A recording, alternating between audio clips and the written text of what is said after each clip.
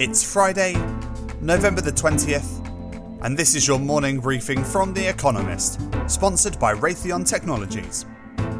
Coming up, Turkey yanks interest rates up, and WHO talks remdesivir down. First, the world in brief. Turkey's central bank raised interest rates from 10.25% to 15%. The increase is intended to steady the lira and to help tame an annual inflation rate that has hit nearly 12% in recent months. It is also a sign that President Recep Tayyip Erdogan, previously a staunch opponent of high rates, is serious about stabilising his country's currency. Donald Trump's efforts to forestall or subvert the election of President-elect Joe Biden grew more antic. Georgia finished recounting its 5 million ballots by hand at Republicans' insistence and confirmed that Mr. Biden had won the state.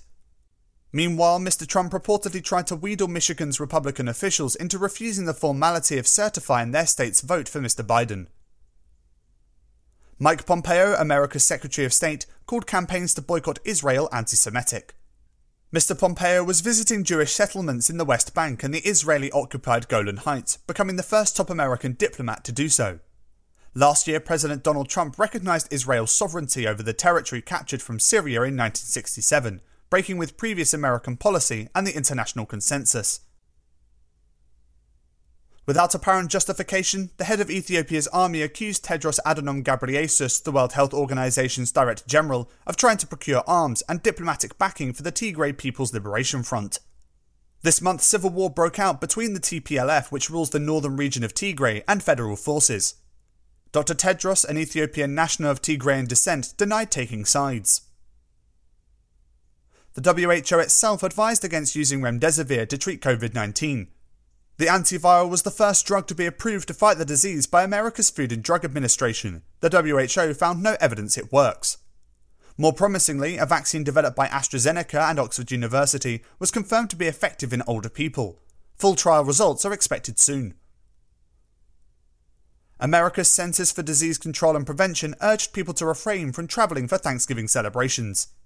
The CDC said it was alarmed to count 1 million new cases of COVID-19 racked up in 1 week. The number of Americans hospitalised jumped nearly 50% in the past 14 days. California's governor imposed a 10 p.m. curfew over most of the state. And ThyssenKrupp said it would cut 5,000 more jobs after revealing a cash flow loss of €5.5 billion, $6.5 billion, in the year to September. The struggling German industrial conglomerate has been hit by falling steel prices and lower demand for components from European car makers. The firm's share price has fallen by 4/5 in the past 3 years.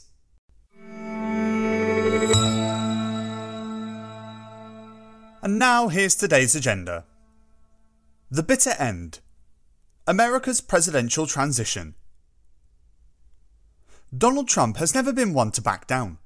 But by refusing to concede the presidency to Joe Biden, he is trampling over democratic norms. His claims of electoral fraud appear baseless, and while he stalls, Mr. Biden is being denied access to classified briefings and secure governmental communications. Nor can the turnover of civil servants that usually takes place during a presidential transition proceed. Some 4,000 are political appointees. Although only a handful of Republicans have acknowledged Mr. Biden's victory, at some point reality will intervene. The Electoral College will formally vote on December 14th to make Mr. Biden the next president. But even if Mr. Trump cannot overturn the result, his belligerence will have a lasting effect on American politics. According to The Economist's latest poll from YouGov, 88% of Trump voters think the election result is illegitimate. The myth of the stolen presidency will add a dangerous strain to America's factionalism.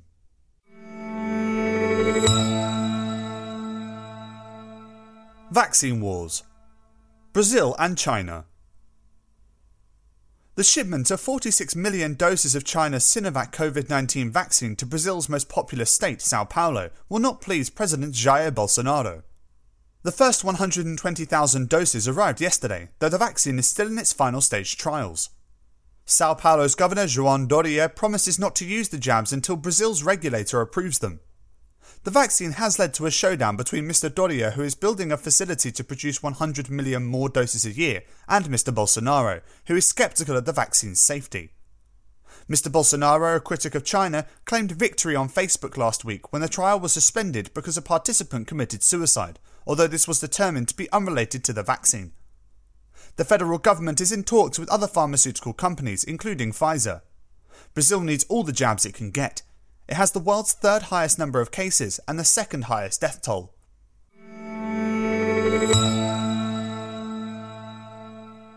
Unlike Dubuque, the G20 meets. Despite the pomp, a G20 summit of leaders from the world's biggest economies is not that different from a trade show in Dubuque, Iowa. So said Barack Obama in a recent interview with The Atlantic. It has the tchotchkes and the cheesiness, and the pens are disappointing.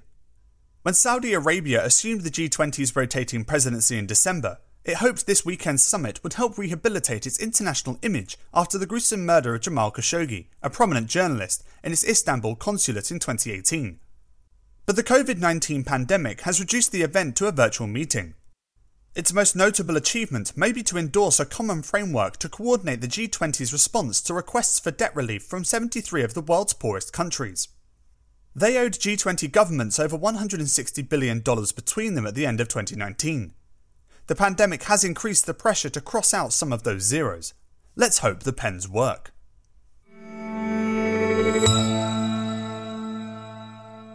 Don't blow it. A travel bubble experiment. Of all the industries mauled by COVID-19, travel may be the most maimed.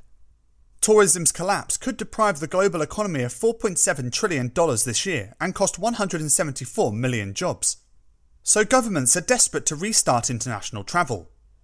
This weekend, Hong Kong and Singapore launched the world's most comprehensive air travel bubble, with travellers able to fly between the two cities without having to quarantine and without restrictions on what they may do upon arrival. Both destinations have the virus under control and trust one another's testing regimes. Nonetheless, visitors must take 2 COVID-19 tests, one before they fly and another on touchdown. Numbers will initially be restricted, and the scheme will be suspended should either city average more than 5 untraceable infections a day. Loosening border restrictions in Europe failed because the virus's prevalence was too high and test and trace systems too lax, probably supercharging the continent's second wave. The world will watch this latest attempt with hope.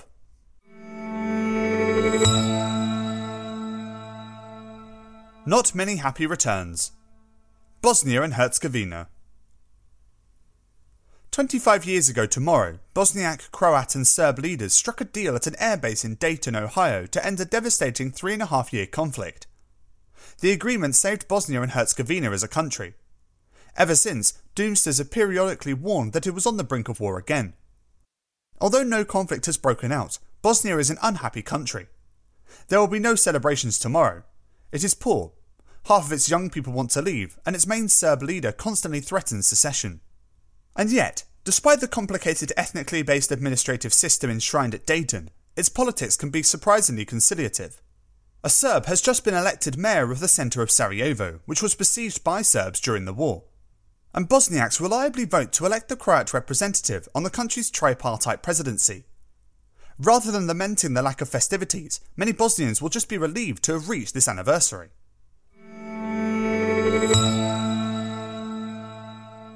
Finally, here's the quote of the day from Leo Tolstoy, who passed away on this day in 1910.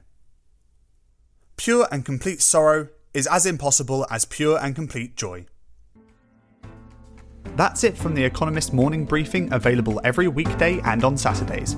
You can hear interviews and analysis from our journalists, including our current affairs podcast, The Intelligence, by searching for The Economist on your podcast app or asking your smart speaker to play the latest Economist radio podcast. And as a subscriber, you have access to each week's full edition in audio. Just download the Economist app on your mobile device to start listening.